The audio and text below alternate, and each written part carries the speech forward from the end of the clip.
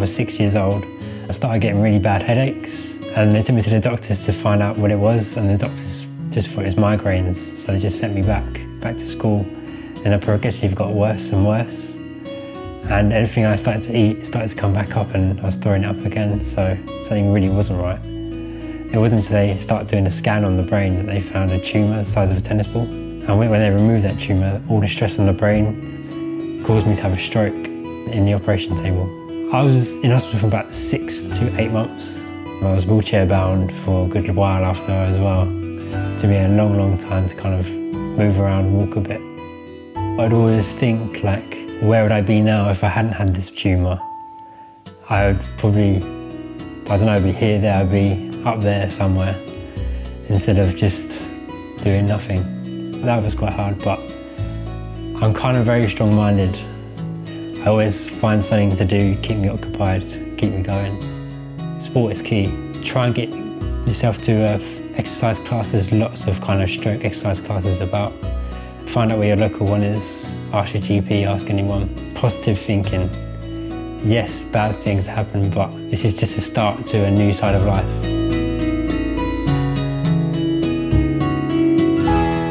Hello, this is Stroke Stories, and I'm Mark Goodyear.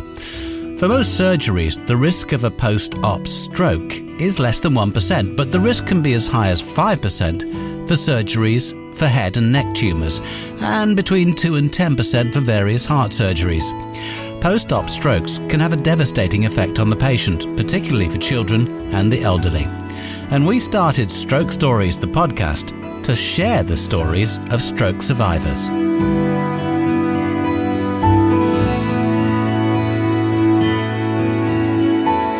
In this episode, we'll hear from Anthony Bryan, who suffered a stroke at the age of 6. It's just an ordinary kid running around, playing with friends, playing football. I was always very sporty anyway, always playing football, going to football practice with friends, and just a normal happy kid. I was 6 years old. I started getting really bad headaches, and they took me to the doctors to find out what it was, and the doctors just thought it was migraines, so they just sent me back to school. And I progressively got worse and worse. And everything I started to eat started to come back up, and I was throwing it up again, so something really wasn't right. It wasn't until they started doing a scan on the brain that they found a tumour the size of a tennis ball. And for a 6-year-old, it's quite big. So I had to have an operation to remove that tumour. And when they removed that tumour, all the stress on the brain caused me to have a stroke in the operation table. I was in hospital for about 6 to 8 months. I was wheelchair bound for a good while after as well. It took me a long time to kind of move around, walk a bit. And it was kind of hard from just always playing football to just not. From a very young age, Anthony was attending intense physiotherapy sessions both at hospital and as an outpatient. It was at Great Ormond Street, so they have play groups that they kind of get you involved in, but they kind of integrate physio in that as well. So it's kind of fun physio. But because I was a kid, I didn't want to do physio, I just want to do like the kids stuff, playing around. I kind of did it a bit, but not as much as I should. Because I was under the age of 16, I had physio every single day. I had home tutoring because I was still wheelchair bound for the first year or so. So I got a lot of help. When I went back to school, I used to get physio come to school. But because I was a kid, I just wanted to go and play instead of having physio. When all my friends used to go play outside, I had to sit indoors because they were worried about banging my head or something like that. But yeah, that was hard for me, not playing around with my friends. When I was 16, then you kind of get discharged, and then there's nothing really after that. You're kind of left to your own devices. I was always very sporty, so I always got kind of stuck in. I was quite a bit taller than the other kids, so I kind of barged my way about a little bit. But I kind of made it work for myself because by then I was probably around about 10 years later, so I'd kind of adapted to using one hand, using one leg, playing football. I was back playing football again. I didn't start athletics until I was about 19, so quite late. I didn't kind of accept the help that the school put on a lot of help for me, but I didn't kind of accept it, I didn't want it. So if I had help in my class, I kind of just wouldn't talk to them because I didn't want that help. I probably should have taken that help, but I was so adamant that I just wanted to be the same as everyone else. I had a place at university, but I found a course that I could do in 4 months instead of 3 years for the same price. It was £3,000 back then. So I did personal training course, and I did it in 4 months, so really intense every day, instead of doing it over a 3-year period. So I did that instead. I was the only disabled person in the whole class. Like, I think throughout all my school, all my education, all my personal training, I've been the only person with disability. It makes me work harder because I've got to keep up the standard of everyone else. So I've got to work that bit harder. I'd always think, like, where would I be now if I hadn't had this tumour? I would probably, I don't know, be here, there, I'd be up there somewhere, instead of just doing nothing. That was quite hard, but I'm kind of very strong-minded. I always find something to do, keep me occupied, keep me going. I was very, very shy in school. I was the quiet one, and I wouldn't really speak about much, but I was always embarrassed of my weaker side. I'd always wear jumpers. Even if it was hot outside, I'd wear a jumper so that both my arms looked the same. I definitely wouldn't wear a vest. If someone came up to me and said, "Oh, what's wrong with your arm?" I would just go, "Mind your own business," kind of thing. Like, what's it to you, kind of thing. I kind of should have opened up, really, because they were showing an interest in me. But I was kind of seeing that as, don't want to tell you, kind of thing. The more sport I did, especially recently, doing athletics, people have been saying to me, "Oh, it's amazing what you do, it's such an inspiration." And I've kind of thought, I'll have to kind of own who I am, because I'm different to everyone else, but I'm still doing more than everyone else. So I just have to show them how it's done, kind of thing, get out there and show everyone how it's done. Anthony used fitness and sport to help him work through the after effects of his stroke. I compete in athletics. I competed for England in the World Championships in the 800 metres and 1500 metres. And I went to Barcelona last year and competed for England and came 4th in the final, just missing out by about 2 seconds. That was an amazing experience. And it's great just to kind of get into sport with people in the same kind of disability, the same kind of struggles as you. And even going into the gym and doing really hard workouts, people kind of find that inspiring. And like, that's motivational. Like, it motivates me as well as motivating everyone else as well. So I have 2 part-time jobs. One part-time job is in a local gym, just working at reception and teaching the old fitness class. And the other one's in central London in Tottenham Court Road, teaching exercise classes like circuit training, treadmill running, abs training, and the odd bit of spinning classes. I went for over 30 different interviews in gyms, and they all said the same thing: "You're not what we're looking for," or "You haven't quite got the image we're looking for." I could definitely do the job, but it was kind of, especially in the fitness industry, there's very much an image thing, like very much a vanity thing. And so I went for years and years and years not being employed. So trying to get job after job. I was getting the interviews, but just wasn't getting the job. One of the guys said to me, "I'm going to tell you straight, because you can only use one arm, one leg, I don't think you can demonstrate the right exercises." But I can, because I've teach classes for like years and years and years. But he said to me, in my eyes, "Yeah, it's not good enough." Because I wasn't getting employed, I thought, I'm going to start volunteering in the gym, and they can teach me and train me. So they taught me everything. They trained me up and worked me up, and then eventually I got a job there. And they've been really supportive. And because I do running, they said, "Let's create a class which kind of shows what you can do." So we created a running class. We created running on a treadmill. And we do a half hour of running on a class. I get them going on the speed, and we work every week on that. And it's actually grown to a really popular class. And his role as a trainer isn't just confined to the gym. I'm the instructor for a different strokes group at YMCA as well. So I kind of try and get them to integrate it into the gym. And some of them have really, really enjoyed it. And some of them, they're a bit shy to go in, but if you go in with them, they love it. Different Strokes was founded back in 96, 97. And so I had my brain tumour and stroke in 96. So when I was 7, I started turning up to the groups. So they did exercise groups back then, and that was with the founders of the charity. So I kind of met all the founders and all that. One of the instructors, he was the one that inspired me, really, because he was an ex-bodybuilder, and he had a stroke in his 20s, and he was always kind of telling me, oh, you can do this, you can do that. And he's like, no pain, no gain kind of thing. And that kind of inspired me. So then when I was older, I went and did my personal training, then I'm kind of him now to the next generation. I think my mum only found out about different strokes when she was in Sainsbury's and she saw this board thing and she started chatting to someone. And she brought me along to the exercise group. Before that, I didn't do anything. Just stayed at home, really. I was the youngest. Everyone was 50 plus, but I was the only kid around. But just kind of get involved, and they made me feel really welcome, so yeah.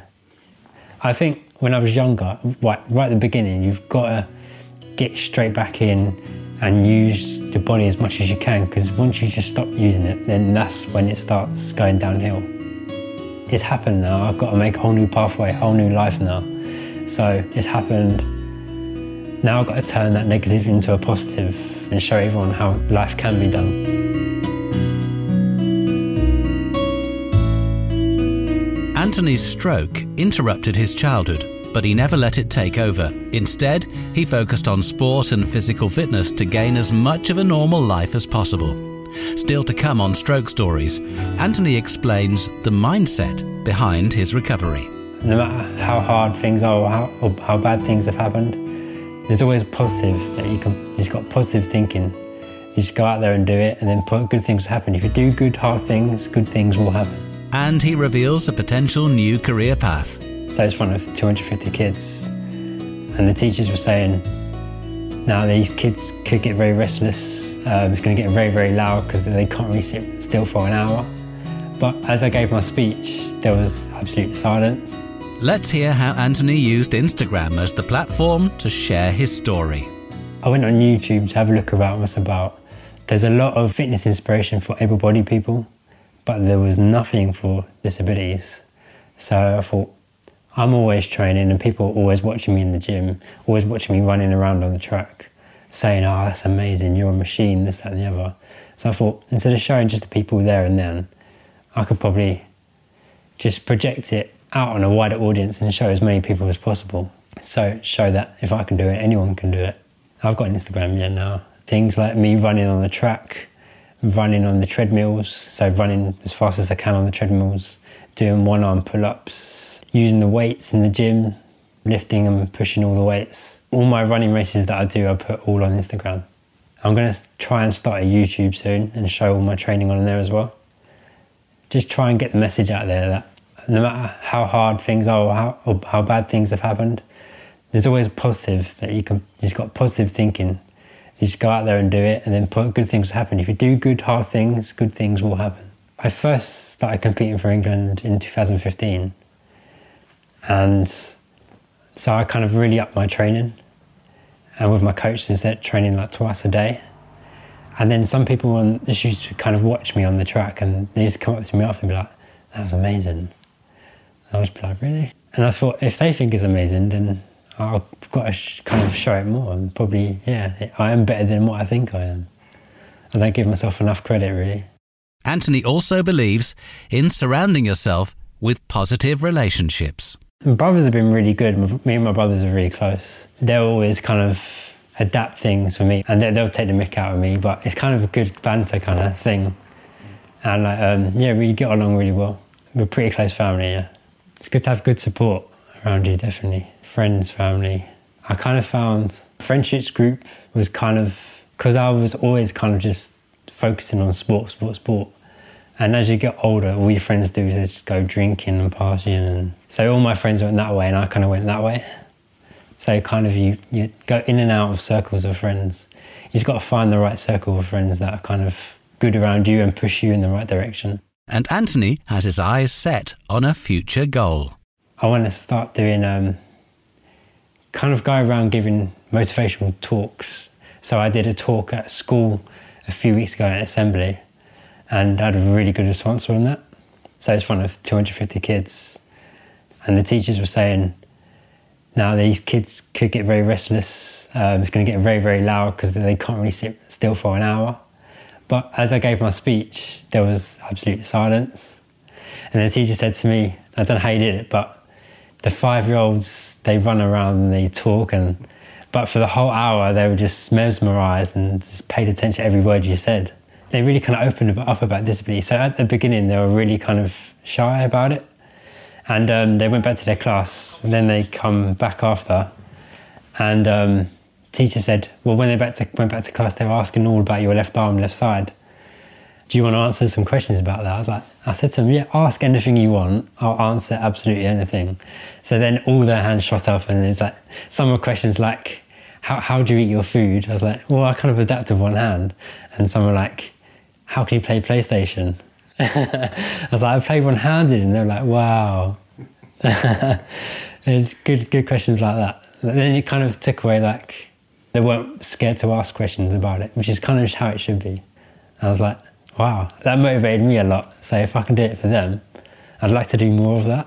To motivate and inspire, so maybe the young kids, people with disabilities, post-traumas. Yes, it's just, you can get out there, you can do more. Don't just limit yourself and say, I'm finished kind of thing, because you're never finished. Finally, here's Anthony's advice for stroke survivors.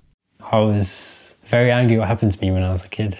Always angry, saying just like the world hates me. But now just kind of, you have to make a positive of it. Otherwise you're just going to go a spiral downwards, and you've got to make the most of life. I'd say find a charity like Different Strokes or Stroke Association. Find the group near you, meet up. Everyone has great ideas in the groups. Physio is very important, very key. Keeping active, going for walks, or just standing up, sitting down on the sofa. That's building the muscles in your legs. It's a bit like a squat. And support. Sport is key. Try and get yourself to exercise classes, lots of kind of stroke exercise classes about. Find out where your local one is. Ask your GP, ask anyone. Positive thinking. Yes, bad things happen, but this is just the start to a new side of life. Having a stroke early in life didn't stop Anthony achieving everything he wanted to. He's now working closely with Different Strokes and is helping spread greater awareness around stroke and its after effects. Coming up in the next episode of Stroke Stories. I stepped out of the bathroom, and as soon as I stepped out of the bathroom, my head, it was like a bomb went off, and I fell down, and I threw up. And I was like, oh God, this is bad. Please remember to subscribe to our podcast on iTunes, and each episode will get downloaded automatically. And please, if you have time, rate and comment on what you hear, because it will help us spread the word. If you'd like to learn more about stroke, search for the Stroke Association online. The Stroke Stories podcast was produced by Aidan Judd. I'm Mark Goodyear. Thank you for listening.